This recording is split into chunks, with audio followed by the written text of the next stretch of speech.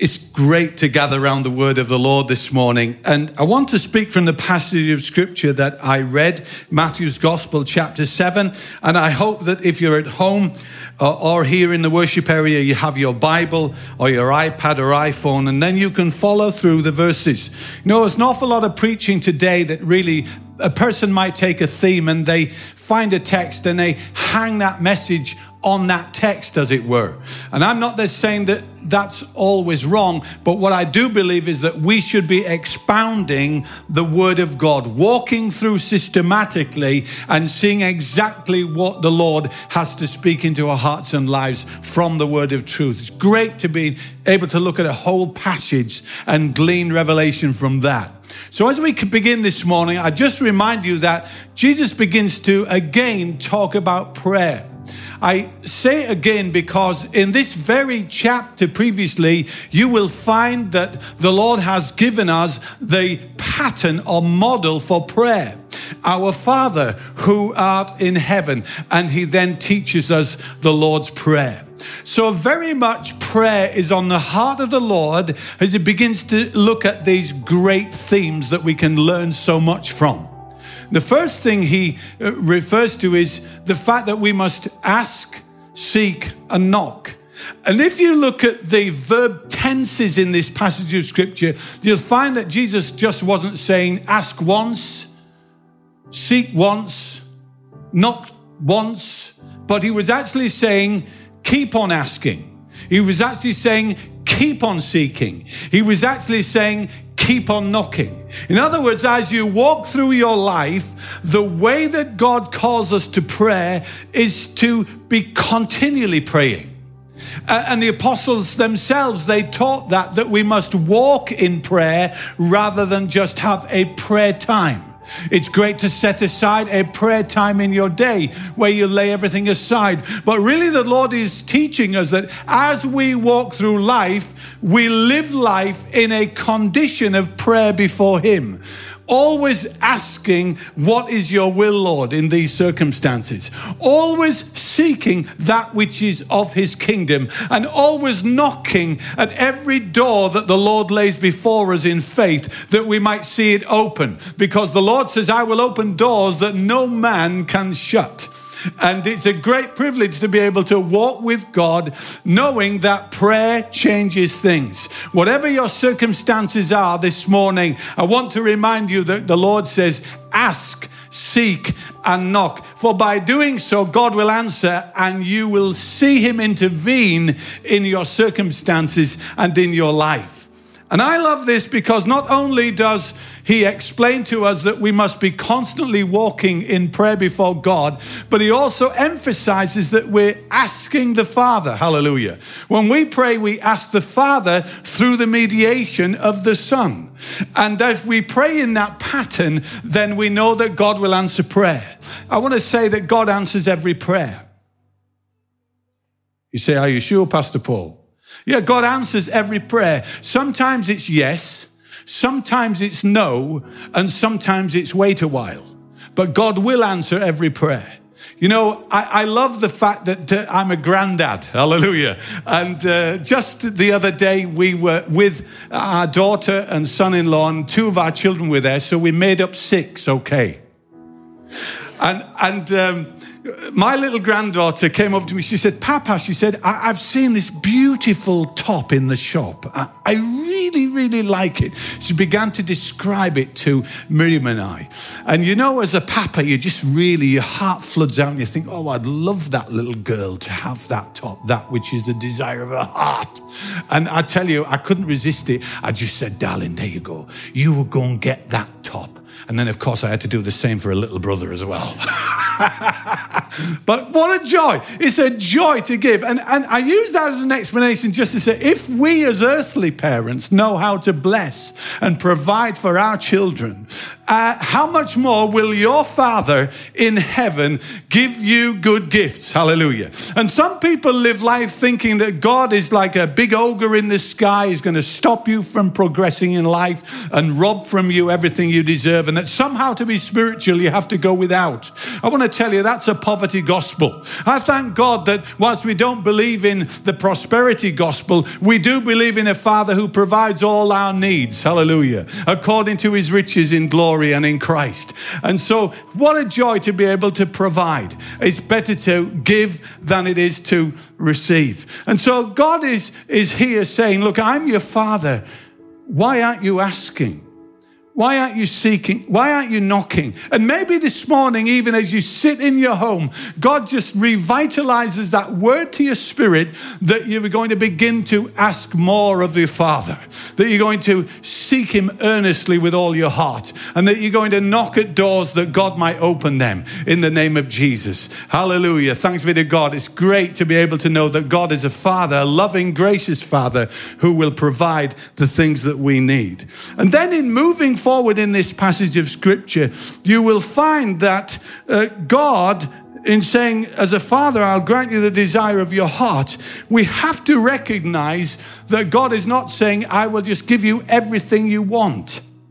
You know, the reason why the word says that is because there has to be a righteous transformation in my heart, my spirit, and in my mind, that the Father might grant me the desire of my heart. I mean, you might desire to have an incredible £130,000 Rolls Royce. I want to tell you, I don't think God's going to give you that, because I don't think that might do you very good.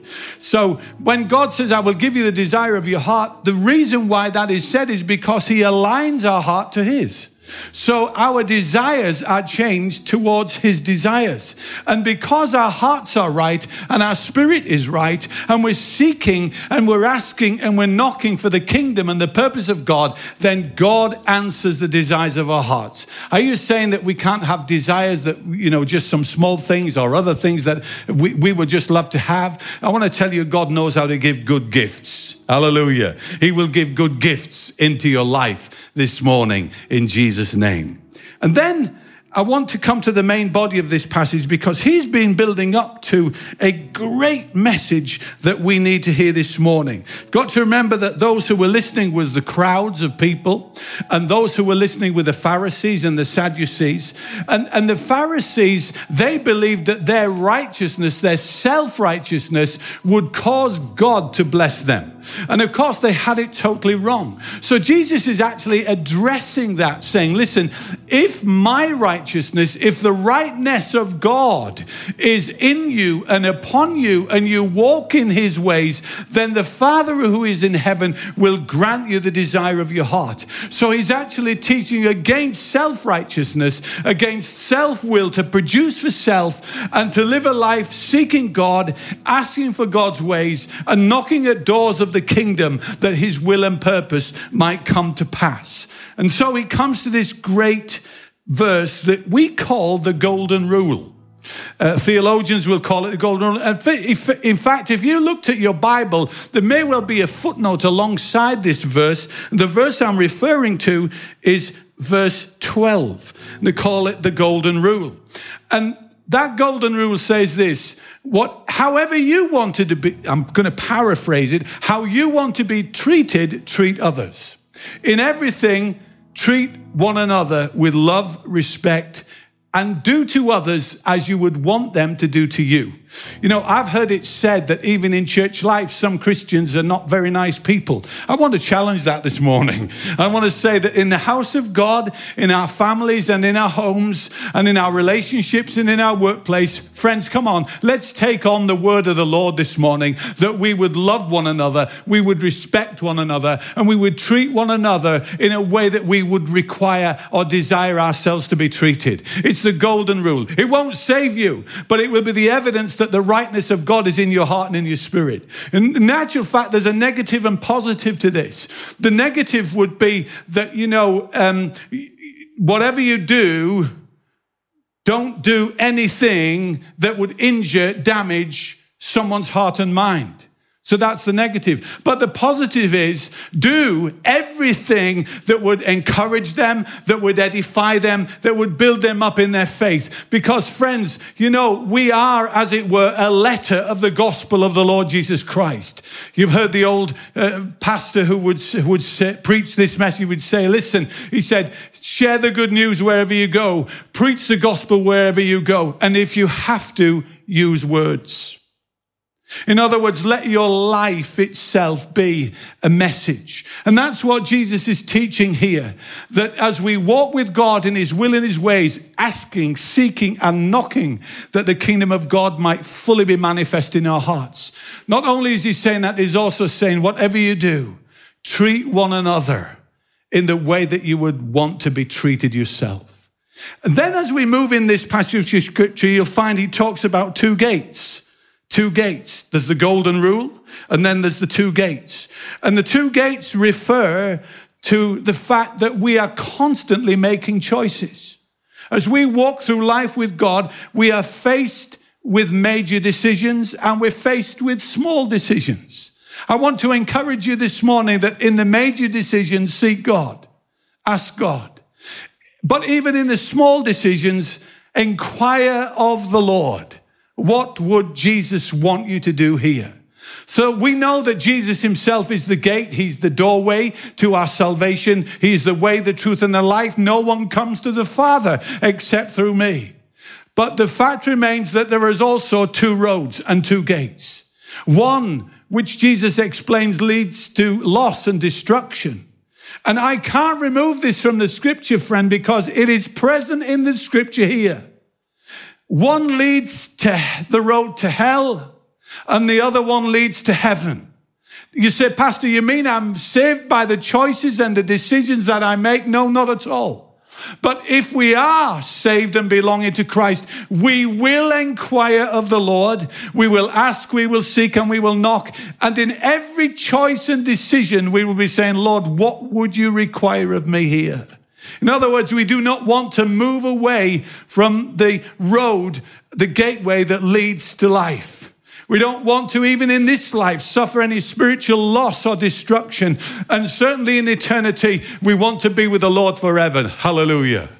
I'm constantly reminding us, especially when I'm officiating at funeral celebrations for life, I remind us that heaven is a place. Hallelujah. I go to prepare a place for you. And if I go and prepare a place for you, I will come back that you also may be where I am. So heaven is a place. And therefore there's a road, the road to salvation. But also there's a right path to walk in life as we make right choices before him. Thanks be to God. May we be men and women who make wise and good choices as we live life for Jesus. And then there's two trees. There's the golden rule. There's the two gates. And there's two trees.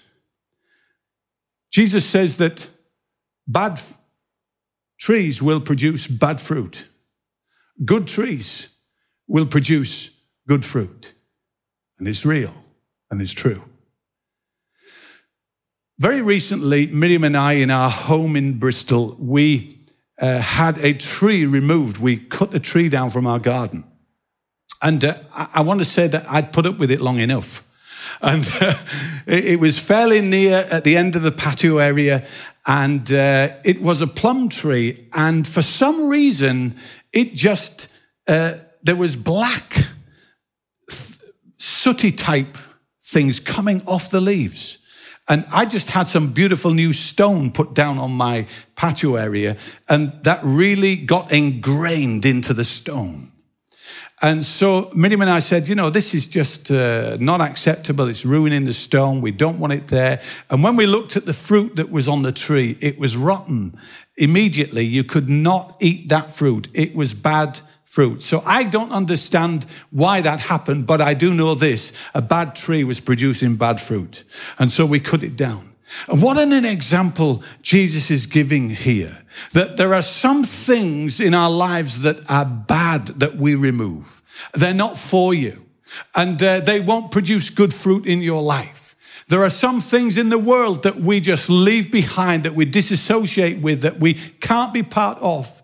You know, even last night, Miriam and I were just relaxing with some food, and we were watching a TV program, and we looked at each other and we said, we can't watch this. This is not acceptable. And I said, you know, the world in which we are living is becoming more and more dark. And Miriam just said to me, and as the darkness thickens, so the light shines brighter.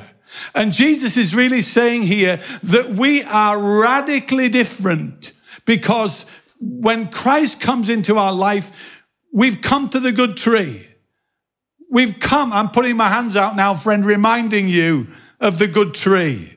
We've come to the right tree. We've come to the right place, the cross of the Lord Jesus Christ. And that tree in your life will produce good fruit, whereas any other tree that you come to will produce bad fruit. There is a cross in the gospel. We can't remove that, my friend. And Jesus, who is the resurrection and the life, when he plants the seed of his Spirit into your heart, it's the seed of good fruit, good things. Not only will the Father give good gifts to you for those who love him, those who ask, those who seek, those who knock, he will also produce good fruit in you. As you make the right and wise choices in your life, God will cause a harvest of good things to come to pass in your life. Thanks be to God for the power of his word and the power of his name. I'm reminding us as I close that God calls us to constantly persist in prayer. Talk to God. I find myself just, especially in the car when you're driving, just communicating with the Father. Hallelujah. It just wants conversation with you. Open up the conversation, friend. How about in your home now, you make a decision, make a right choice. Open up the conversation with God, your Father. Start to ask him. And as he leads you, keep pressing in and seek him with all your heart. Because when you seek for him with all your heart, the Bible says he'll be found by you. And then knock. Knock at the door. I'm reminded of another door that's spoken of in the book of Revelation. And Jesus this time is on the outside of that door. And he's knocking on the door saying, open the door. I want to come in. And many people think that that's the message of the gospel. Jesus is on the outside of the door of your life and your heart, and he's knocking, he wants to come in. In actual fact, it's a reference to the church. So friend, this morning, not only are we knocking on the door for the fact that we want him to come in and fill our lives with all his goodness, but we're also saying, Lord, we hear you knocking at the door of the church in these days of uncertainty, and we want to open the door of our fellowship and the door of our family and the door of our homes and the door of our lives. He said, come in and feel right at home in the name of Jesus. And so, Father, we thank you this morning that your word is true. We commit to prayer, to walk with you constantly, praying before you.